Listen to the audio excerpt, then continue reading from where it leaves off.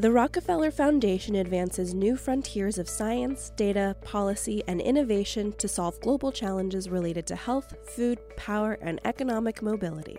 Sign up for our newsletter and follow us on Twitter at RockefellerFDN. You're listening to a podcast from Washington Post Live, bringing the Post's newsroom to life on stage. The most urgent challenges of our food system today concern both the need to preserve the health of the human population and that of the earth itself. We have created a food system designed for maximum output, responsible for extreme environmental degradation and 1/4 of all greenhouse gas emissions. And despite this optimization for yield, nearly 2 billion people worldwide are malnourished. In this episode, former Agriculture Secretaries Tom Vilsack and Mike Johanns joined the Washington Post to discuss how to build a more sustainable and healthy food system. Following their segment, DC Green's Executive Director and co-founder Lauren Schroeder-Bill and Paula Daniels, co-founder and chair of the board for the Center of Good Food Purchasing, joined the Washington Post to discuss ways to prioritize the science of nutrition and reduce food waste. Let's listen. Hello and welcome to Washington Post Live. My name is Laura Riley and I'm the Business of Food reporter for the Washington Post. And today I have the great pleasure to speak with two experts in American farming, former Secretaries of Agriculture Tom Vilsack and Mike Johanns. Gentlemen, thank you both so much for participating in this today. And it looks like Tom Vilsack has a little bit of a connectivity problem. Let's hope we can kind of get him back here. So Secretary Johanns, I'll start with you and I'll ask you the question that I was going to ask Secretary Vilsack first. In the pandemic, we've seen that American farmers are incredibly vulnerable. It was reported this week that 40% of American farm income this year will come from federal monies, bailout monies, trade war, et cetera, and yet American farmers are going bankrupt at a higher rate than in the past. Can you speak a little bit to what has gone wrong in the system?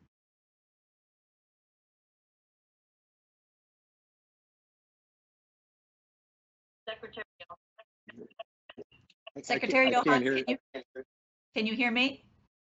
Now I can hear you, yes. Yay, wonderful. So shall I repeat the question? You didn't hear my question. I did not, I'm sorry.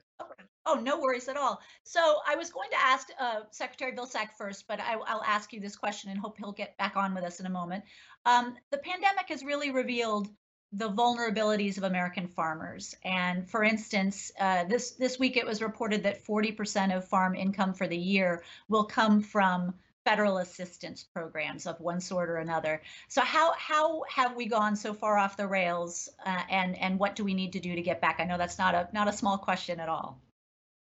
No, it's a great question, though. I mean, it really gets to the heart of what's going on in our food system. The first thing to recognize, very important point, is that production worked during the pandemic. There's plenty of food. There always was. Now, getting it from point A to point B was often a challenge, and processing it, et cetera. But the American farmer rancher delivered. The food was available.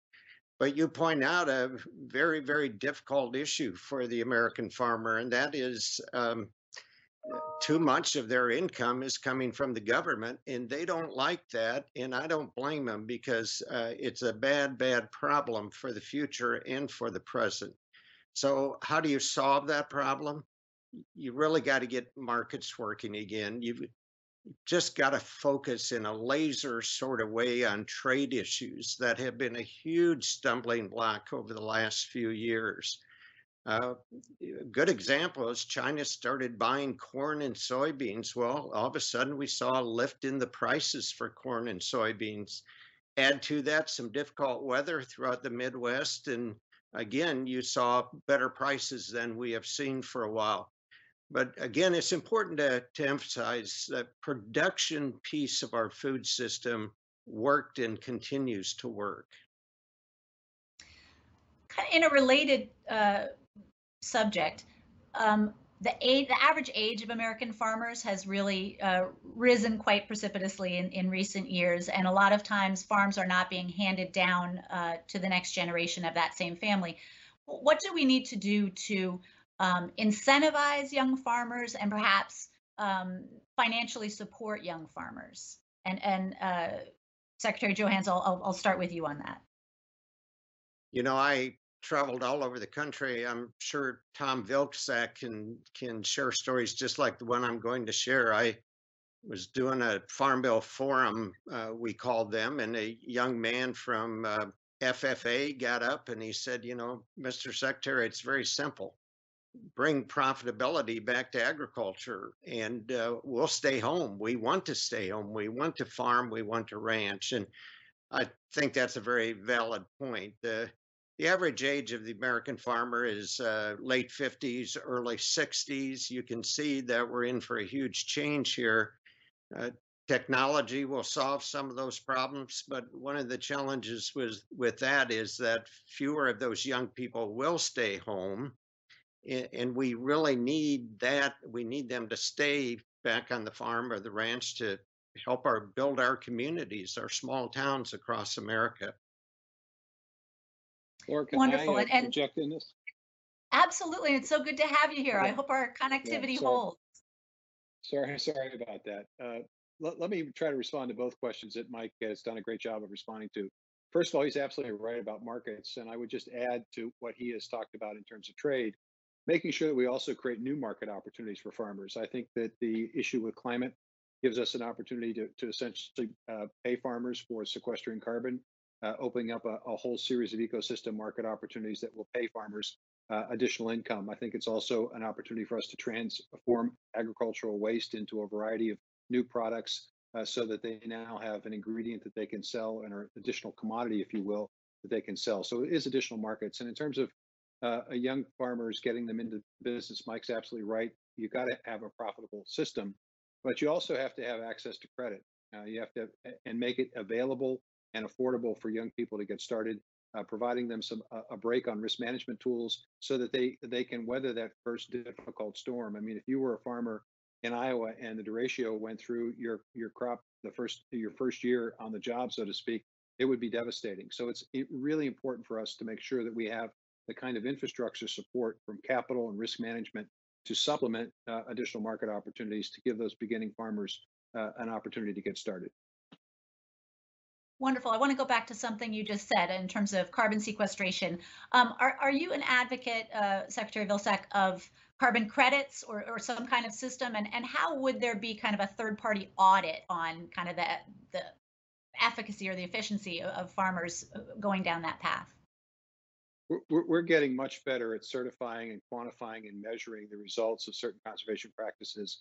And as we get better at it, it's going to be you will be able to then market those results. It may be a corporation that wants to offset some regulatory responsibility that they have. It may be an entity that wants to do it for the ability to market itself as a sustainable company. But the reality is more and more consumers, more and more companies are interested in where their food comes from and how it's being sustainably produced. Farmers are in a position to provide help and assistance, but they shouldn't be asked to foot the bill for this. This is, I think, something where farmers can be incented to do the right thing. They are already doing a lot of this, but they can do more. And I think if we set up the right structure, the right financial support system, you're going to see American agriculture gravitate towards this and embrace it in a very significant way. Wonderful. So, Secretary Johanns, you and I spoke briefly yesterday about kind of regardless of what happens November 3rd, we need to have a different approach to our trade partners. American farmers have really borne the brunt of some of these decisions in recent years.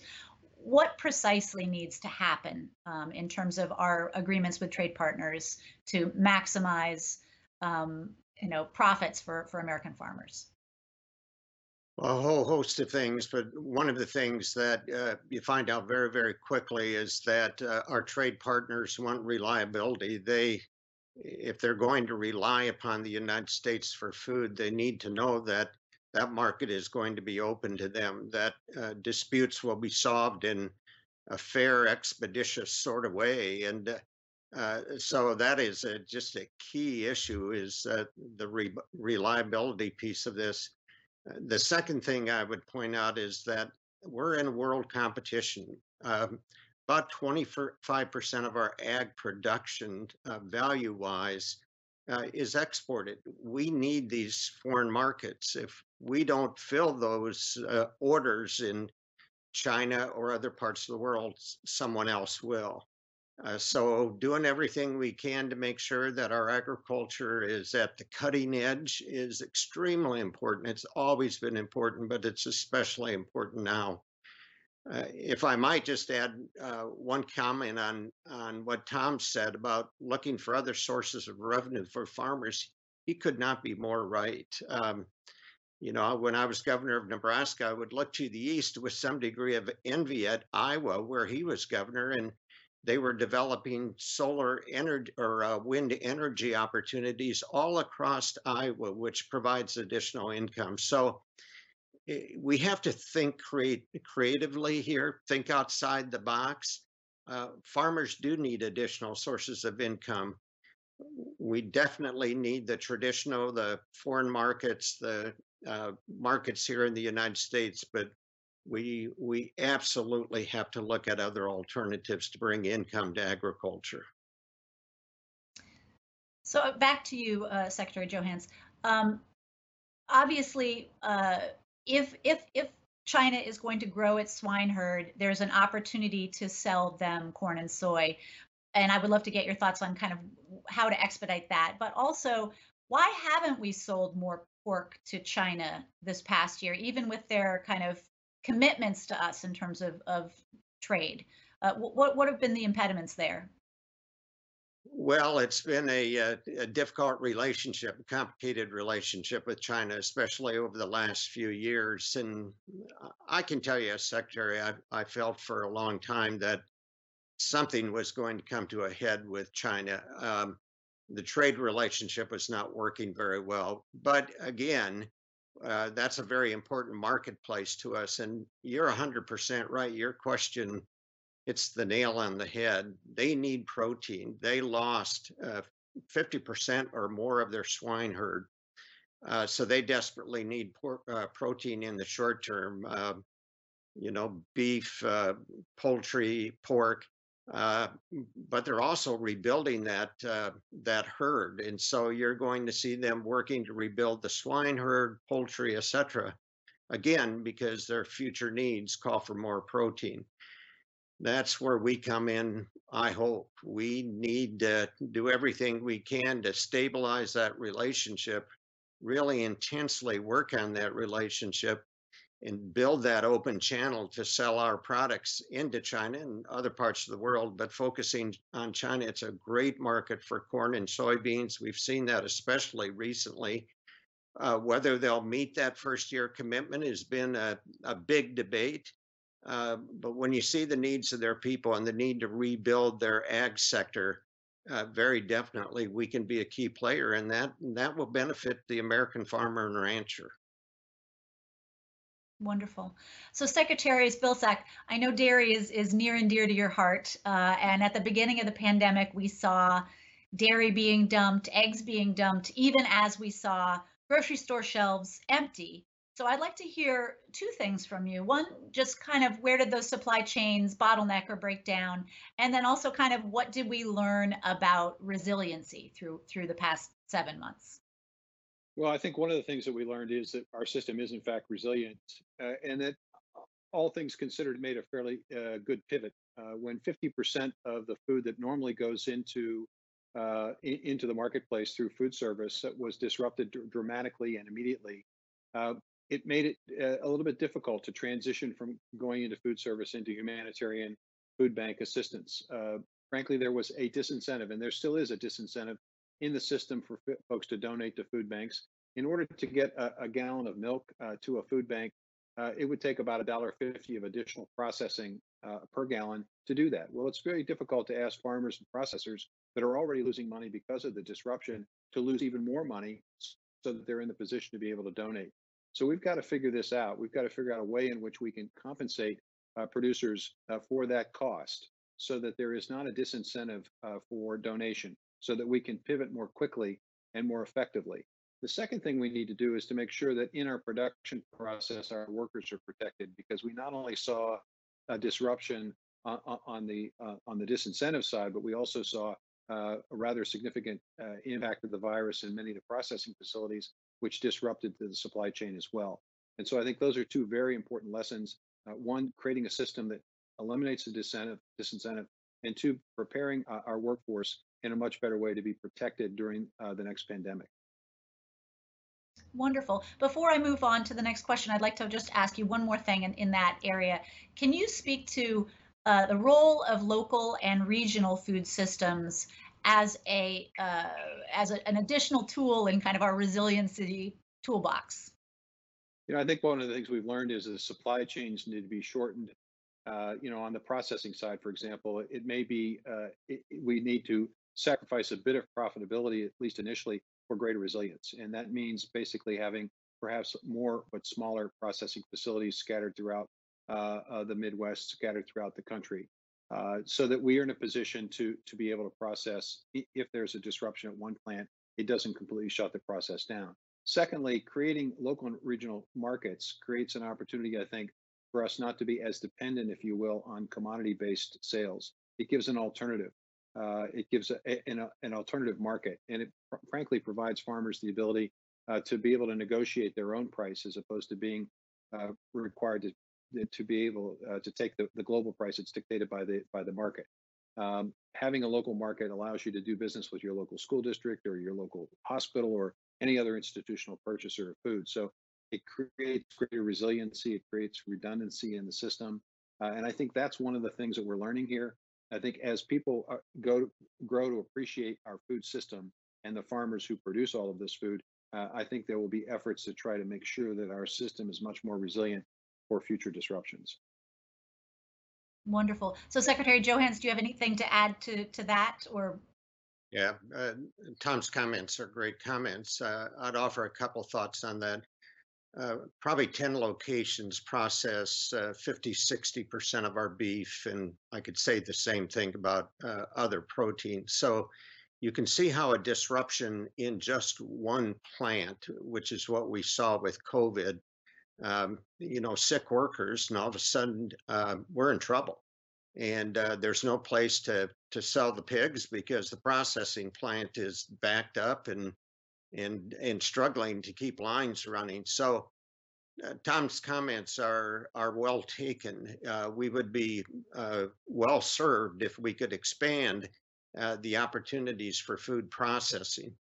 Over time, we've just built this remarkably efficient system.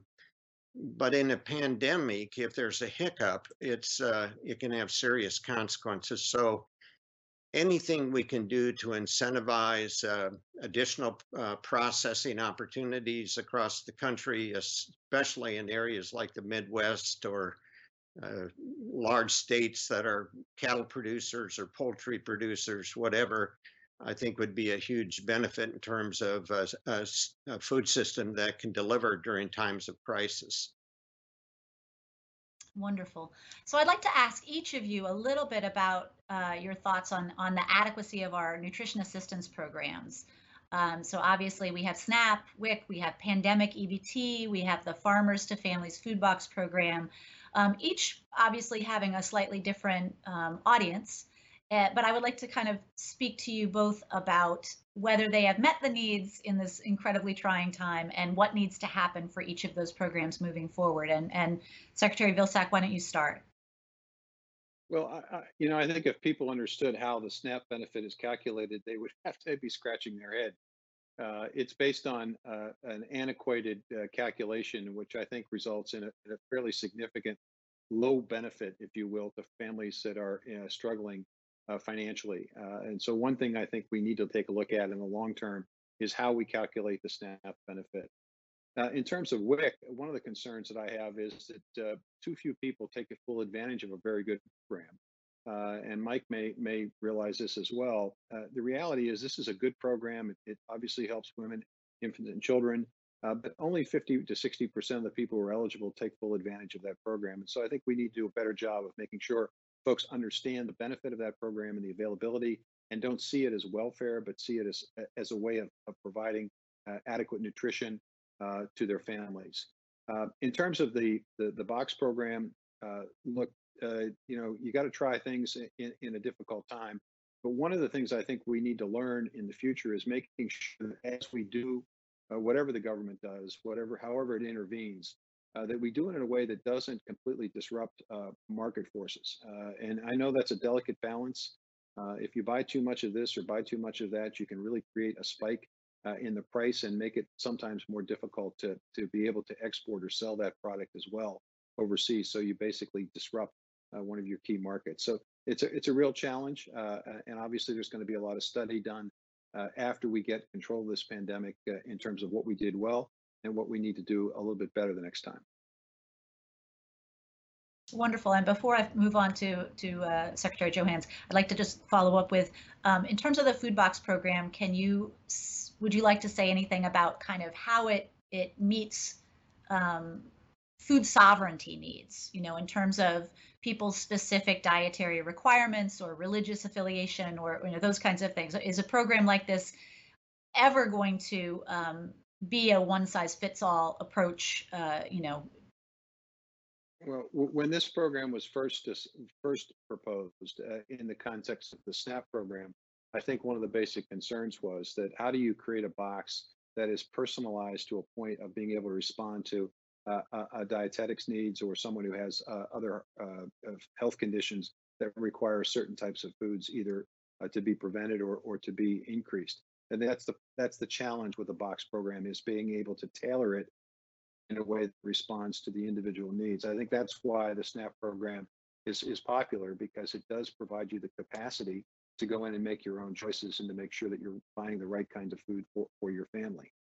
And again, that gets back to making sure that we calculate a benefit that is based on real world experience. Just to give you an example, this formula suggests and assumes that the average American family is spending about an hour to an hour and 15 minutes a day preparing dinner.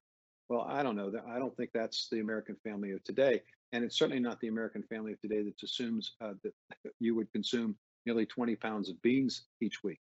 I'm not sure when that was, but it's certainly not today. So clearly, we need to take a look at that formula to make sure that we're adequately providing the kind of nutrition assistance that is necessary during tough times. So Secretary Johanns, we have just a couple minutes left, but I'd like to get your thoughts as well on nutrition assistance programs and their ability to meet the needs in the pandemic. Tom and I worked on the same programs when we were Secretary of Agriculture. I do think the SNAP program is going to continue to be the leader in terms of meeting those needs. Could not agree more about the WIC program. It always amazed me that we did not get greater participation because it's such a good program and it's an important program. One other thing I do want to mention, though, and give a shout out to the food banks around the country. They have done during this pandemic remarkable work, and I could not sing their praises more. I felt that way when I was Secretary of Agriculture. I feel that way today. Talk about the perfect storm. Here they are. This tremendous demand is headed their way because of COVID. They're having a hard time getting the volunteers to do the work, and yet the demand is just exponential. And that was nationwide. It didn't matter if you were in North Dakota or Washington, D.C. or wherever. That demand just grew because people were out of work and a whole host of things were going on. So I want to mention them and say whatever we can do to help support them, I think is very, very important, whether it's private or public help.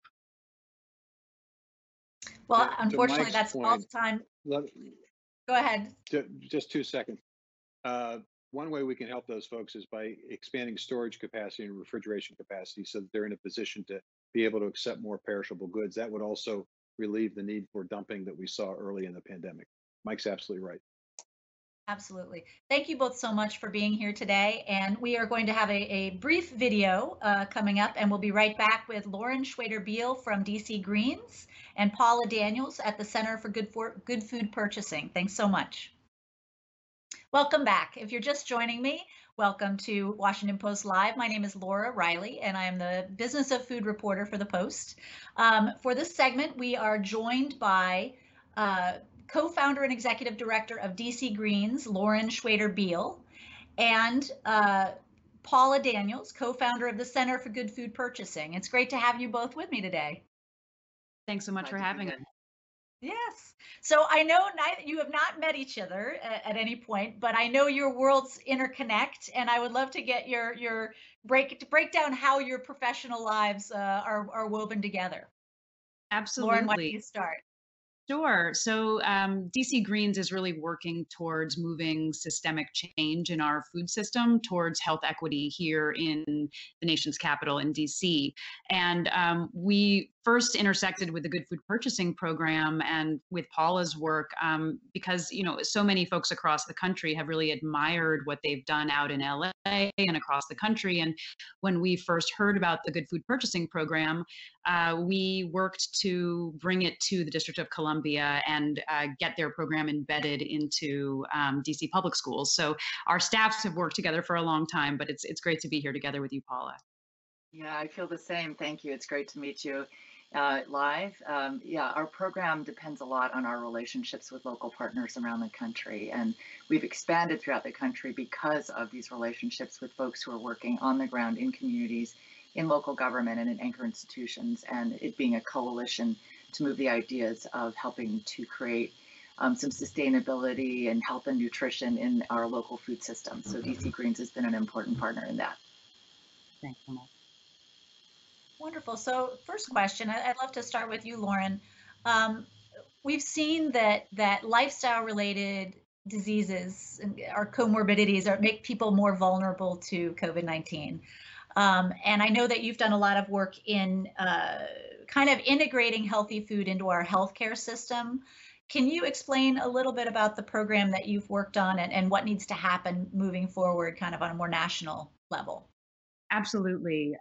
So, in DC where we work, there's a 17-year life expectancy difference between the community of Ward 8, which is east of the Anacostia River and is a community that has multi-generational poverty, 100% African American.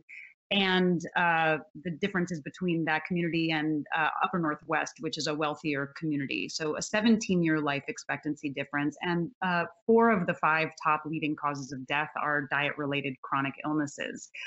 So what we've been doing is, and when I say diet-related chronic illnesses, that's diabetes and things like hypertension, things that we now know to be comorbidities for increased mortality due to COVID.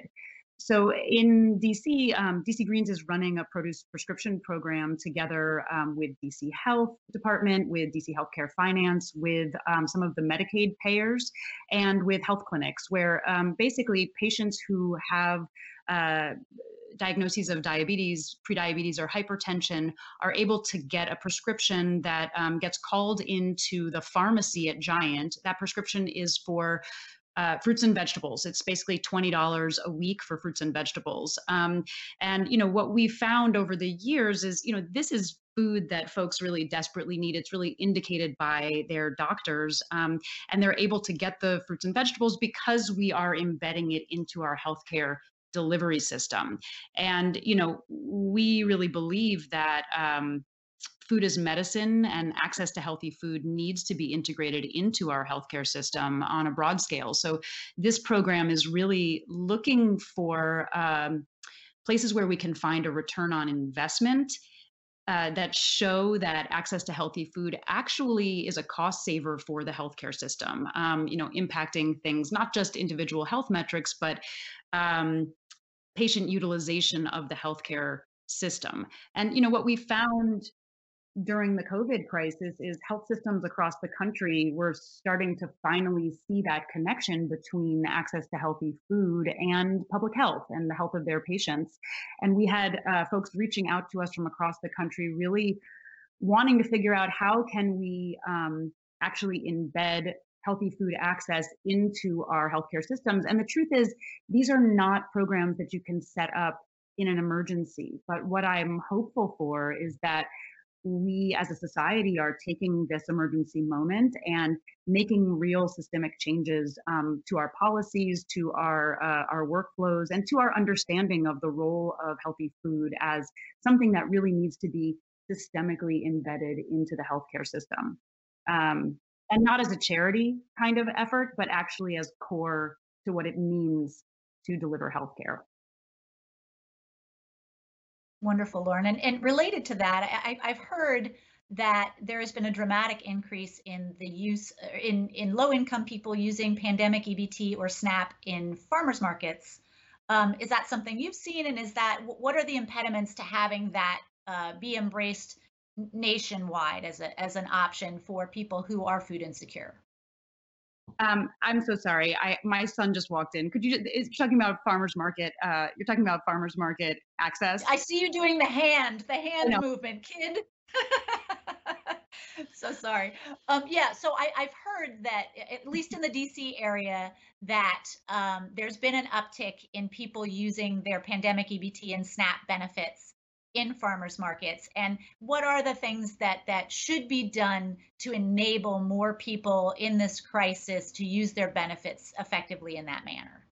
Well, I honestly think, the first of all, I have to commend the PEBT, the move on the federal level to ensure that PEBT is really accessible, and that's something that allows for families with school-age children to actually receive extra benefits that they would have had from the school system.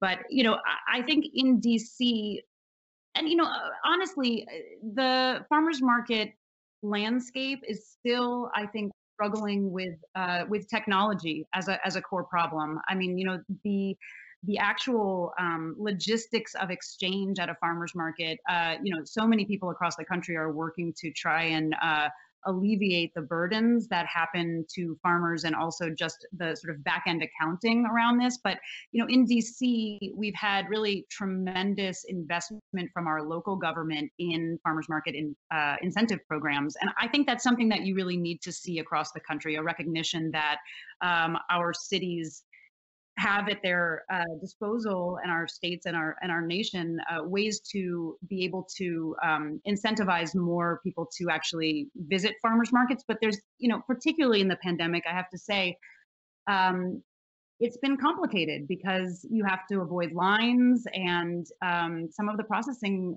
systems are still not up to par with where I think we all wish that they could be. We really need someone, I think, from the retail side of things to help and provide some technical support across all farmers markets, so that the SNAP program can be more easily and more viably accessed across farmers markets. Wonderful. And Paula, I was going to ask you as a next question kind of about the role of local governments and local institutions, school lunch programs, et cetera. But also, if you'd like to add anything to what Lauren just said, feel free to do that.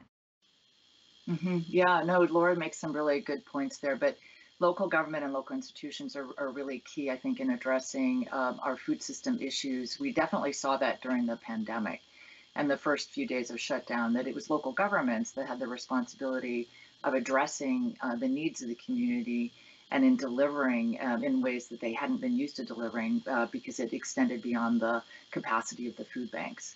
So we had school districts that were heroes and stepped up to the charge and pivoted and changed how they managed their food service delivery. And most school districts are the largest food service provider in any region. So they're really anchors of community feeding in ways that we hadn't really taken into account as a society, but definitely became more clear during the pandemic. And the local governments are the ones that had to figure out how to restitch those disrupted supply chains, which was, as Secretary Vilsack mentioned, a really huge part of our economy. It's a $900 billion food service economy that was shut down. And with that lack of access and folks out of work, it was the local governments that were responding. Our program itself was designed from a local government standpoint, actually. So it was developed as an initiative of Mayor Villaraigosa of Los Angeles when I worked there in his administration as a senior official. And it was intended to use the power of local government's ability to direct the purchasing of public institutions towards supporting those very ideas that Secretaries Vilsack and Johanns spoke about recently, about supporting the local food economies, environmental sustainability in terms of food production in the regional food economy, as well as fair labor and nutritional health. So local governments have a very key role. They're on the front lines, if you will, of serving community in the food system. And local governments can also help support the expansion of EBT use And there's other ways that that nutrition system can be more integrated into a holistic food system, including having more availability of EBT through online grocery purchasing and other methods that local governments can help develop. So Paula, do you think that, I think that everyone I've spoken to has said being able to use those benefits online has been a godsend, obviously, for social distancing and for people who don't have easy transportation. After whatever the after times are going to be, do you think that those additional kind of leniencies in terms of where we get to spend these benefits, do you think those will continue? Do you see those being drawn back at the end of the pandemic? Well, I hope they become more permanent fixtures. I think there's an opportunity. We've learned from this crisis what the fault lines are in the food system. If they weren't apparent before, the system certainly rumbled and broke in some places along the fault lines. So it's an opportunity for us to prepare and come back better in the way that we do better structural engineering after an earthquake and realize how weak our buildings were, and now we've got better systems for shoring up our buildings in those times. This is an opportunity for us to take the lessons learned and build it into our system. And one of the things that, as Lauren said, and can speak to even better than me, is that food as medicine needs to be integrated into the system, and it's so that it's not only about delivering calories, it's primarily and foremost about delivering nutrition, so that healthy foods are more available. And that also ties it into the local farming economy that, as you saw, was significantly impacted during this time, as local governments shifted to try to make sure that calories were delivered, that food was delivered. Their ability to sweep in also the local food economy and the farmers that had excess food, but their supply chains were disrupted. So that needs to be managed as well. In the cases we saw, in the cases where there were strong relationships with local government and with the community-based civil society organizations that were already working in developing those relationships with the local farming economy and with historically food insecure populations, that they were able to tap into those existing relationships and pivot more quickly and nimbly into addressing all of those areas. Wonderful. I mean, actually, that was kind of one of my next questions, was just the huge disconnect between where food is and where food needs to be. Obviously, local food systems are a way of shoring up some of those kind of bottlenecks or supply chain disruptions. So, Lauren, what are some of the strategies that municipalities or regions should adopt to have more of that resiliency and focus more a little on the local food system? Absolutely. I mean, and I really love Paula's discussion of partnerships being so key to this, because I do think that, in many ways, our city governments and our federal governments sort of have pushed a lot of responsibility for our emergency food system onto the nonprofit sector about 40 years ago. And I think, we're in a moment where there's sort of a collective recognition that depending on a sort of a food bank system without sufficient support from our governments, really, there's so many fractures that happened in that system. Reliance on volunteers, the way that those systems tend to be set up on sort of congregant feeding, or folks having to come to a place to get a thing. And I think what was very striking to me was how that last mile piece is really something I don't think that we've entirely worked out as a certainly not in DC and across the country. It's something that I think we've all struggled with. I do think that what you've seen in this period is the sort of emergence of mutual aid groups and communities really figuring out solutions within their own community to help each other. Which really is harkens to ideas of food sovereignty, of communities sort of being forced to figure out how to feed themselves. And, truly, I think this moment can be an opportunity for our cities and our governments to really lift up the solution sets that we've seen coming out of communities. So we were talking about school food. I mean, when you look at the history of really out of the Black Panther movement, with the Black Panthers really. Oh, we're cracking up a little bit here. A little bit. Good, Paula, please. Food system. So, I think it's very important for. Am I breaking up? You're breaking up a little bit, so you might rewind a little bit. Tell us what you give us your last couple sentences, just so we can all be. Oh, What I was saying is that. Can you hear me now? Yes. What I was saying is that, when we look at our school food system, the history of it really comes from the Black Panther movement and the efforts of community to feed themselves, and was lifted up and adopted into our school food program, our school breakfast program. But I think we have this opportunity as we look to the future to really think about, what would it be to lift up community-led solutions, not in a way that sort of appropriates them and institutionalizes them, but actually that uses the strength of government, really its power to write big checks, and make sure that is going to support these expressions of food sovereignty that we've seen really rise up in this time, and that have honestly been necessities in communities of color forever, because of various policies that have made it impossible or very difficult for communities to access the sort of standard food production systems and supply chains.